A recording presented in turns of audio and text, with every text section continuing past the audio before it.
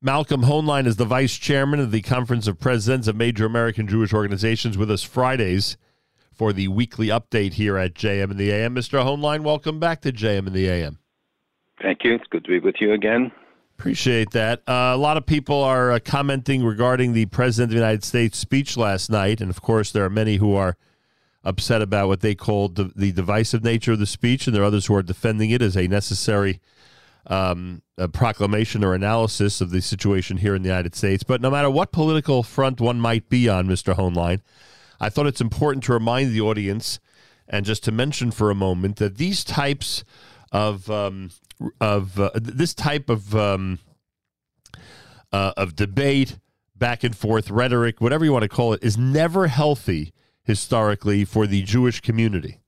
And therefore, I just wanted to mention that no matter what people think and no matter how angry one might be for what he said, didn't say, what the reaction was to what he did or didn't say, etc., one must remember that this type of verbal activity never seems to benefit our people in the long run. Well, political instability doesn't benefit our people. And, the partisanship is built in, and it's very exaggerated right now.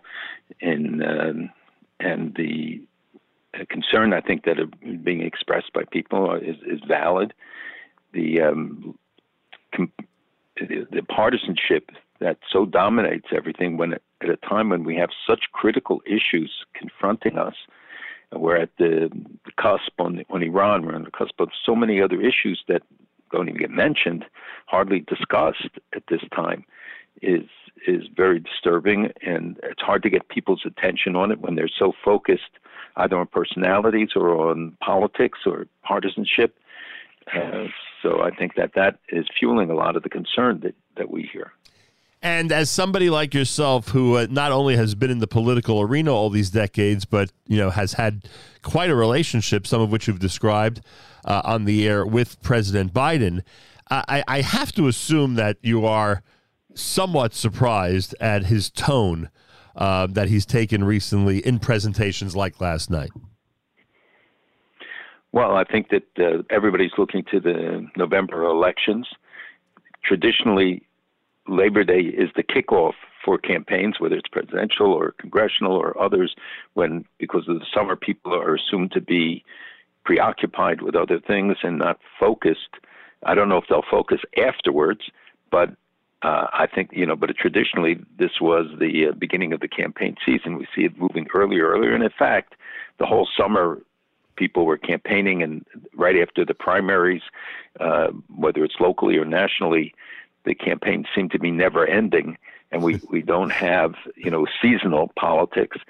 And the November elections are very critical because it'll determine control of Congress and other things. And the earlier lead that the Republicans seem to have, and the surety that many felt, I think, is now tempered down, and that the president's response is to take the lead. And I think that we'll see much more on all sides, but particularly that there were criticisms that the Democrats didn't take it seriously enough. We see that independents, for instance, now are leaning more Democratic, which could make a big difference because you're not talking about big margins in many places. And also, if one if you're going to criticize, I don't just mean you because you happened to mention it before, but if many are not focusing on the issues and instead are focusing on the on the tone and on the atmosphere, then it has to start at the top. And the reality is that this was a campaign speech that he gave last night, as opposed to addressing some of the really key issues that need to be addressed in this country. I know that your list might differ a bit from others because we concentrate a lot in this conversation on things that are happening outside the country, but just the domestic issues that people are demanding be addressed by Washington are being avoided at this time. So what you said earlier about certain things aren't even being spoken about and they're so vital at this time, that could apply even to the President of the United States. Absolutely. I mean, the domestic agenda of inflation, of people not being able to afford food, about the social revolution that is going on, and values and norms. These are all very vital and critical long-term issues. Crime. And right away, anybody who expresses a viewpoint one way or the other gets attacked and gets criticized or boxed in, rather than trying to have a rational debate on really vital issues affecting our children and future generations, affecting the very fundamentals of what people of our country, of what we stand on. You know, it's funny what you said earlier. We may have stumbled upon what the essence of all of this is, and that is that. And we used to joke that the campaign season was always extended. We used to joke that it would start, a year before, et cetera. Now it's just endless. Now, an election could be won, and the next morning already this campaign's happening, and jockeying for position in terms of, who are going to be the candidates in both local and national elections, and it's just never ending.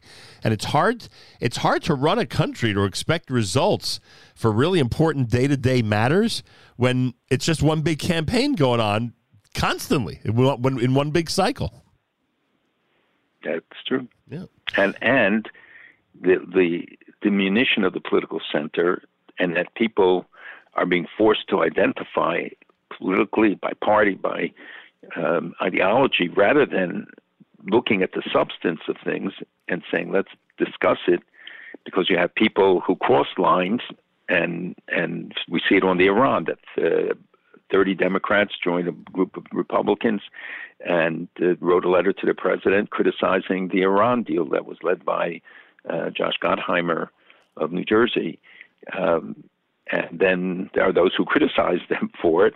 But in fact, it was a rational approach to a serious issue that requires that kind of thoughtful admonitions and concerns being expressed when we're heading towards a deal, even though right now it looks like the Iranian response spooked some of the American interlocutors who talked about it not being helpful, but we never know whether that is a staging or reality, or, that everybody tries to position themselves on this deal, because for so long we were told that it's far off and there's no deal, and all of a sudden the Europeans come up with a proposal, and we were facing a deadline even of a week on this.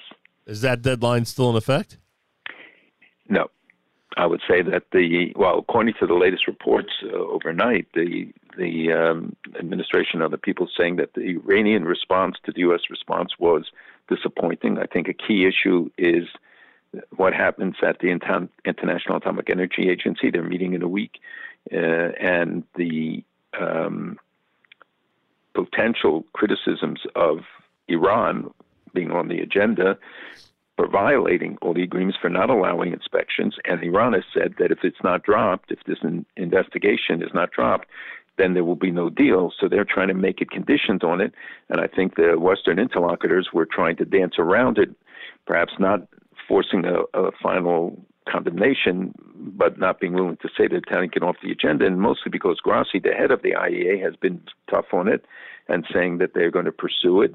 It was a clear violation, and they found particles indicating other advanced nuclear research, and we know from what they're doing now that they did things in spite. They opened up Natanz and put IR-6s in the underground facility.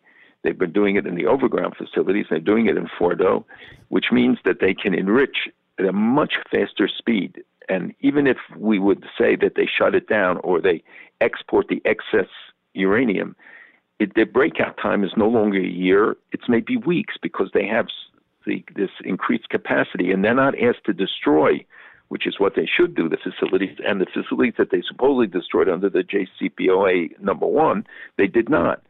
And we are seeing the advancements that they have made, the stockpiling, and the advancements on their ballistic missile program, and the fact that they're talking about putting up a series of lightweight and then heavier weight satellites. This is all part of the testing of the ballistic missile program, which has made advancements. And the weaponization has also, may not be complete, but the essential components are there. So we're not talking about in any way the same circumstances. Second, you have a very different alliance with Russia, with China, with others, and their income, because of the rise in the price of oil, has taken off some of the financial pressure off the leadership, because they get the first money. They control 40% of the economy, the IRGC and the supreme leader. So they are not, they're not feeling the same pressure, and the people are. The people are suffering for it. There's even reports now that Russia may sell the S-300 or S-400 defense systems to Iran. I mean, there are so many stories, and they get almost no coverage or no real assessment about what these means. Iran has about 93 million barrels of oil sitting in storage in various places offshore in the Gulf, in Singapore, near China, and Venezuela. And they would sell that immediately. They would be permitted to sell it. So right away, they'd have immediate influx in addition to the talk of $100 billion in the first year and $100 billion each year, meaning $1 trillion over a decade. So we're not talking about the same circumstance that we had before. Iran's military has been built up in some respects, the drones certainly, and you see that they're selling them to Russia, who are using them in Ukraine, weaponized drones. They've used them and have demonstrated just in the last week a big exercise using 15 different kinds of drones that they've developed. Some of them, it is believed, may be based on Israeli rocket technology.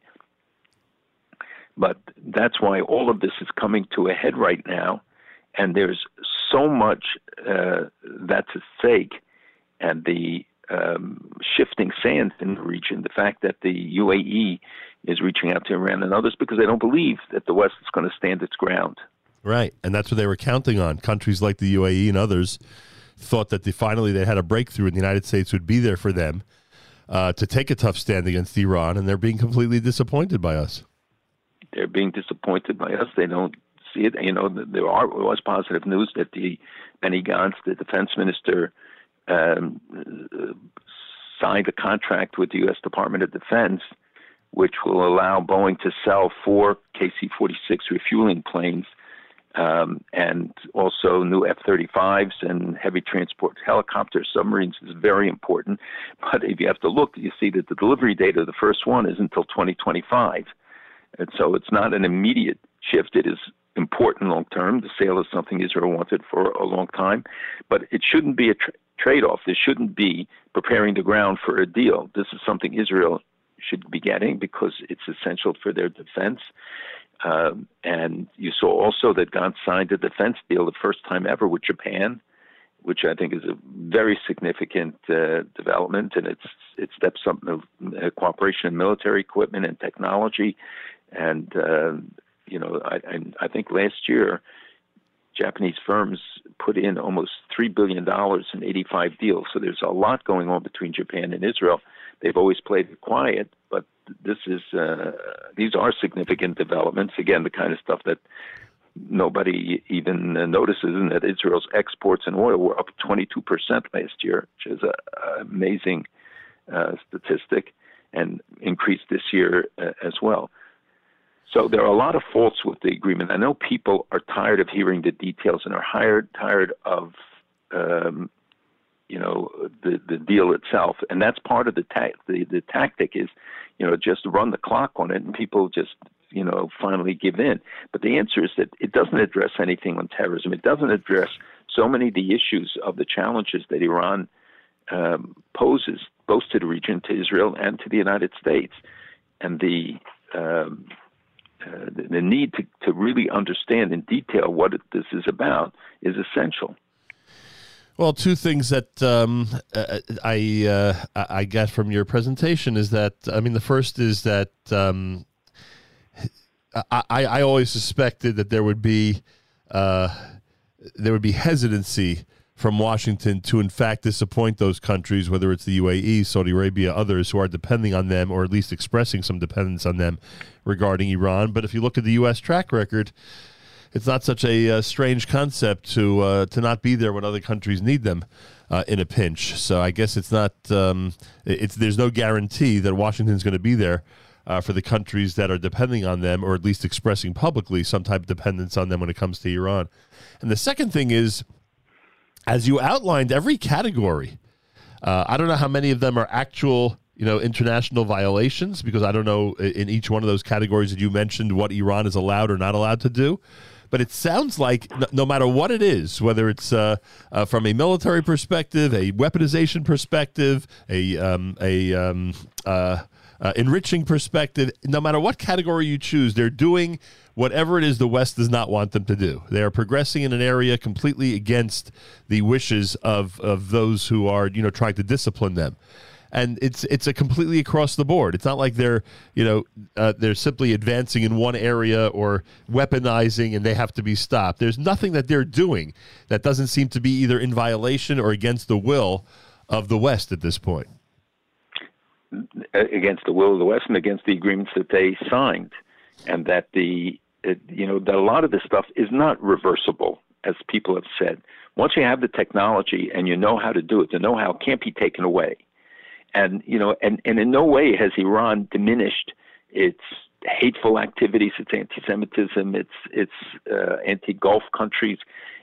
You saw what the UAE did by returning an ambassador, by saying they're not going to join the Joint Cooperative Aerial Reconnaissance in the Gulf. So many other things that go on. We see the advances they're making in South America all the time.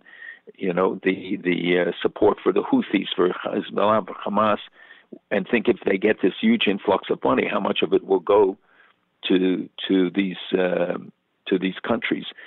I mean, there's an almost unlimited list of actions that they've taken and of issues that are outstanding, and that the deal will not address. And this deal has a whole different structure with a stage 1, a stage 2, a stage 3. With implementation date, not, I think, 4 months into the deal, and Iran is supposed to be finished implementing all the limitations on the nuclear program and allowing IAEA inspections. They never allow the IAEA inspections to really take place, and the U.S. is going to lift the secondary sanctions on Iran. Now they're saying that one of the big issues is that removing the IRGC from the list, the terrorism list. But if you look at some of the potential benefits that supposedly are going to be derived and the sanctions that would be lifted, maybe without congressional review, the supreme leader and 110 Iranian officials would be removed, the 17 major Iranian banks and credit unions, 44 industrial metal companies, and that's what we know.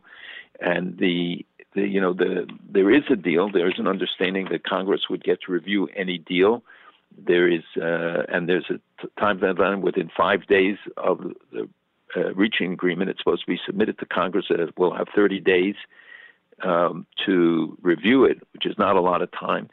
I think many will not want to see this deal come up before the congressional elections because they know that if it's a bad deal, it will hurt, certainly in marginal races, and I'm not sure that they want to really expose the full details. The members of Congress don't know the details of the deal. Maybe a couple do, but the ones I've spoken to honestly say they just don't know what is entailed in it yet, and it's being played very close to the vest. But it will have to come before Congress, and then the problem is that ultimately, if the president, to do an override over a presidential veto would be, you'd need 67 senators, and there aren't 67 senators who will go against it. You need 17 Democrats to go against the president. You'd need, and generally everybody's assessment is that it doesn't exist. Wow. It's America's one and only Jewish Moments in the Morning radio program. Heard on listeners-sponsored digital radio. Around the world, the web at NachumSegal.com, on the Nachum Segal Network, and, of course, on the beloved NSN app. Malcolm Hoenlein is vice chairman of the Conference of Presidents of Major American Jewish Organizations, with us here for the weekly update. We'll talk about the Israeli election in a minute. You got to do the Gorbachev piece with me because it is, now that he's gone, it is fascinating to look at that period of time, especially in light of the fact that now there is this Russian-Ukraine war going on. So did he in fact become, I mean, some people have really simplified that time period since his passing. Did he in fact become an accidental human rights champion because he was trying to save the economy of the Soviet Union? There's so many assessments that have come up since his death and revelations from people who knew. I actually met him on 2 occasions. And there's no doubt that what he did, the question is how he came about doing it and the motivation, whether he did not start off, I think, as an advocate of the dissolution of the FSU and the creation of the CIS and the other measures that were taken. But clearly he committed to a path and he pursued it and defended it and did not revert under pressure to undo it. And of course, it changed the world. It's still, the ramifications are clear, and the war in Ukraine is one of those ramifications still of that period. And people, of course, are juxtaposing Putin and Gorbachev, Putin wanting to reassert control, at least even if not occupation, but control. And he did occupy Crimea. He did occupy Ossetia in Georgia, the territories in Georgia. He has taken some bold moves, and many of the former Soviet Union states are, like in Central Asia, are very scared of him and of the moves they take, not to annoy him and not to bring the wrath of Russia down on them. Right now, Russia's preoccupied, and their performance in Ukraine hasn't been so outstanding as to add to the threat level. But it's certainly the stability in the region, the fear of some of the Baltic states, others, about what could happen is very, very clear. So I think Gorbachev deserves the recognitions he's gotten. He came afterwards and spoke to Jewish audiences, spoke to other audiences, and defended what he did, and he deserves the credit for that. But was it, in fact, a financial issue? If the USSR would have been financially stable, would he have just continued? That's a good question. It's a very good question, and the probability is no, but who knows? We always look back, and hindsight gives you 20/20 vision. The fact is he brought about the change, and the economic conditions were devastating at the time for Russia, but they're devastating right now for Russia, and yet Russia has emerged, and it seems internally continuing to, and a lot of that has to do with the increase in the price of oil, has facilitated Russia being the largest exporter of oil, not Saudi Arabia, in the world, and the internal conditions that they and bypassing some of the sanctions through Iran, through other illicit means, have been able to sustain it. The people of Russia, have proven that they can take a lot of pain, but there comes a point where they start to go against the government as well. And in terms of the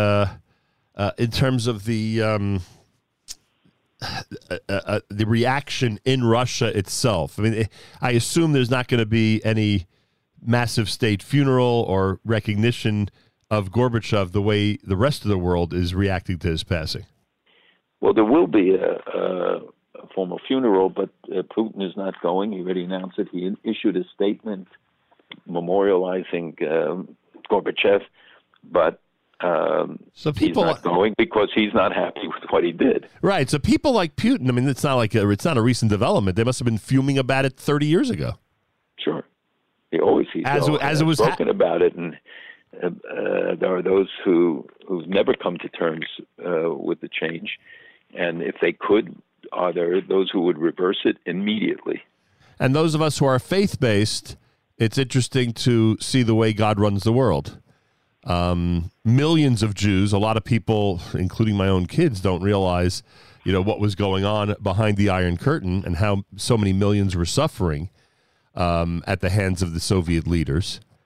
And then this happens again, whatever machinations from above, were set into motion. And all of a sudden, you're talking about not only freedom for Jews, but you're talking about a massive increase in Jewish population in Israel, and a complete change and even a change in local Jewish communities in the United States, depending on where you are. Just a complete revolution, all because of one man's either desire or political maneuvering that he thought was necessary at the time. Yeah, it's not just one man, but it was the culmination of a lot of things. You have to go back to give Ronald Reagan credit. Right. for his tough stand and for his declarations. And remember, Mr. Gorbachev, take down this wall, and Right. he certainly deserves recognition. So it's never one person. It's right that some people rise to the moment, to the occasion, which is very important, and he did. But you have to remember the role of the United States, going back to the Jackson-Vanik Amendment and the other pressures that were brought to bear. Yeah, pretty amazing. Pretty amazing. So last week we were discussing the split between Smotrich and Ben-Gvir. We did not realize that as we were speaking, they were meeting in Benjamin Netanyahu's house, and he was brokering a deal to get the two of them to run together. How does this change how does this change the Israeli election now? That's number one. But number two, does it put Bibi in an even stronger position than what we described last week? Yes. My answer yesterday might have been different than the answer today. And again, nobody can predict anything that happens in Israeli politics. But Netanyahu urged them to merge because the fear is that one of them wouldn't make the cut, right, and therefore you lose those seats. What's in fact happening is by the merger of the two parties, they are losing seats right now, the latest indications, and that they had more seats separately. They and the numbers, for the right-wing coalition are very tenuous right now. They're not as high as they were a week ago, but that vacillates, and that will go back and forth anyway.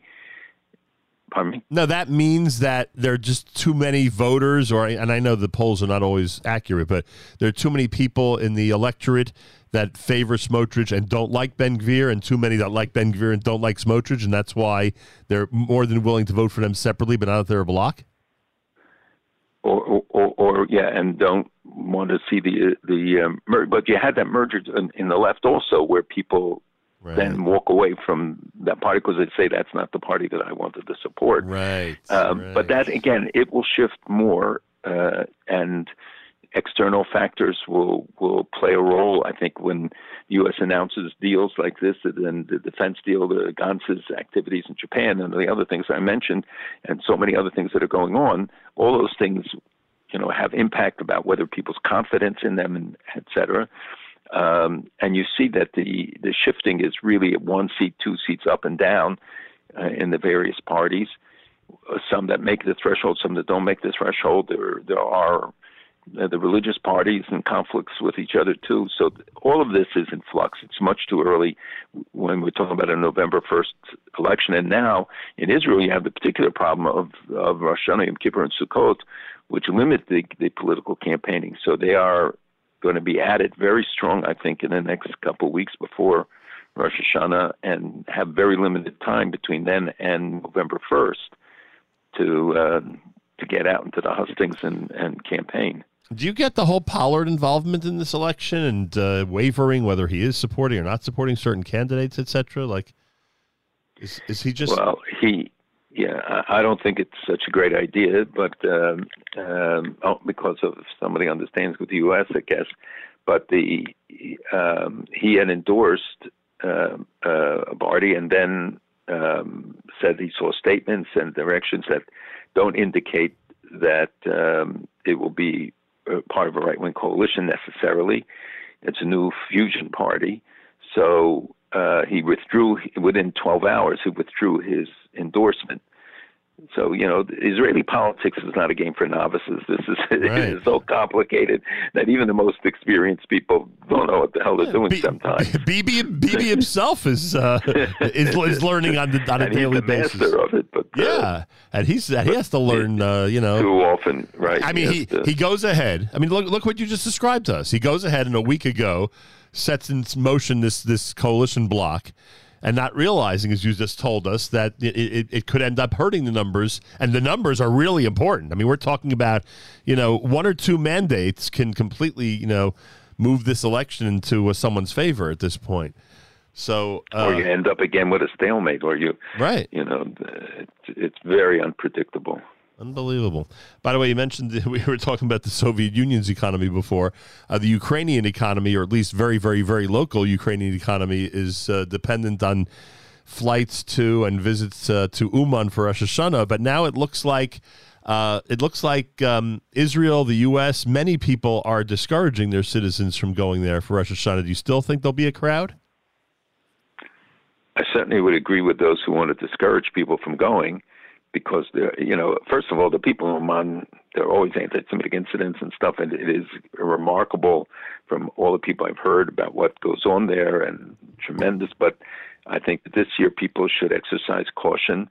I don't believe that the Russians will target Uman, and that's not been the pattern. They're not going to do. But going there, people traveling around, and you just need one misfired rocket or misdirected rocket to be a tragedy. So I think if 1 year it can be limited and people exercise more caution, it will be the better part of wisdom. It's funny because someone who was there said to me that the difference between Uman during Corona and Uman in a regular year is that during the regular years, a lot of authorities come from Israel and help keep the peace and help negotiate if there are problems between locals and visitors, etc. And during Corona, that did not happen, and it did lead, as you just said, to different episodes and incidents that one would regret. And it looks like, again, if everyone's being discouraged from going this year, that maybe those authorities are again going to be staying away, and it could lead to further problems. Just speculation. I'm not trying to, I'm just tossing that out there that there is a difference between the way it's being handled and organized these days compared to when it was "quote unquote" normal, when we didn't have the pandemic and wars to worry about. Afghanistan possibly becoming an Abraham Accords member. Did you see this piece? Yeah, I wouldn't bet too much on that. The Taliban haven't exactly expressed. How does that rumor even start? Because there are exchanges, and but there have been rumors about virtually every country. When I was in Australia, I met with officials people who talked about other countries as being potential. When I checked on it, there doesn't seem to be very much verification in terms of the readiness to move. I do think that there are countries who would be ready to cooperate. Look, everybody wants Israeli technology. Everybody wants the high tech, the water tech, the energy. So there's a lot of things that make it attractive. But the Taliban's ideology would be so uprooted by joining, I think, the Abraham Accords. There are many other countries that would come first. People looking at Chad and Sudan, both of which have sort of indicated that Sudan side on, even though I don't think they have an official peace treaty with Israel. Finally, look, we're seeing. We said this last week. We're seeing so many local anti-Semitic incidents. A lot of videos are going viral. The college campuses are no exception. Plus, I'm sure you saw at Berkeley, these student organizations are now going into formal BDS mode and making sure not to invite any Zionist leaders to the campus. And these are now coalitions of student groups that are getting together in groups of 8 or 9. Who are making it policy at this point. We can't lose focus on what's going on. There is there are obviously issues of crime, episodes, incidents that are going on in this country that need to be addressed in general. But let us not lose focus on the fact that very often Jews, and in the college campus case, Israel, are the targets. The campuses remain the battleground, the foremost battleground, but not exclusive. And it's not just against students, it's against faculty increasingly. And we saw the University of California, again, the incidents this week, the hanging the banners, and the fact that the university administration came out against it. But I want to know, will those responsible be prosecuted? We have to make sure that in every case, and we'll make available legal support for students, for faculty, for the communities to pursue anybody who engages in these activities, and the local Jewish communities have to get involved. But we have to hold to account the university administration, and again, in this case, they did speak out, but I don't know if they did it immediately and under what pressure, but donors and alumni and others, we have to take it on. But it's not just there. As you see, the attacks in Williamsburg and Crown Heights against visible Jews, but that I think is a mistake when we talk about it, because Jews who are not visible by virtue of their clothing are being attacked and are being subjected to even non-Jews who are suspected of being Jewish have been beaten up. So this is a matter that we have to demand in terms of the judiciary, the revolving door justice. If I saw that they said that of over 100 cases, only one guy actually ended up in jail. The people are not being prosecuted. They're not being held to account in the appropriate way. Too many of these cases go unresolved. I think the police do pursue it, and they look at the cameras, and people have been caught. But the problem is that they get caught and are out a few minutes later. Yep. And that if we have, again, this wave of, knockouts where people just, go on the streets and punch a Jew out, which was we saw a couple of years ago, police have to step in right now. The elected officials have to step in, and I want to see black leaders speaking out.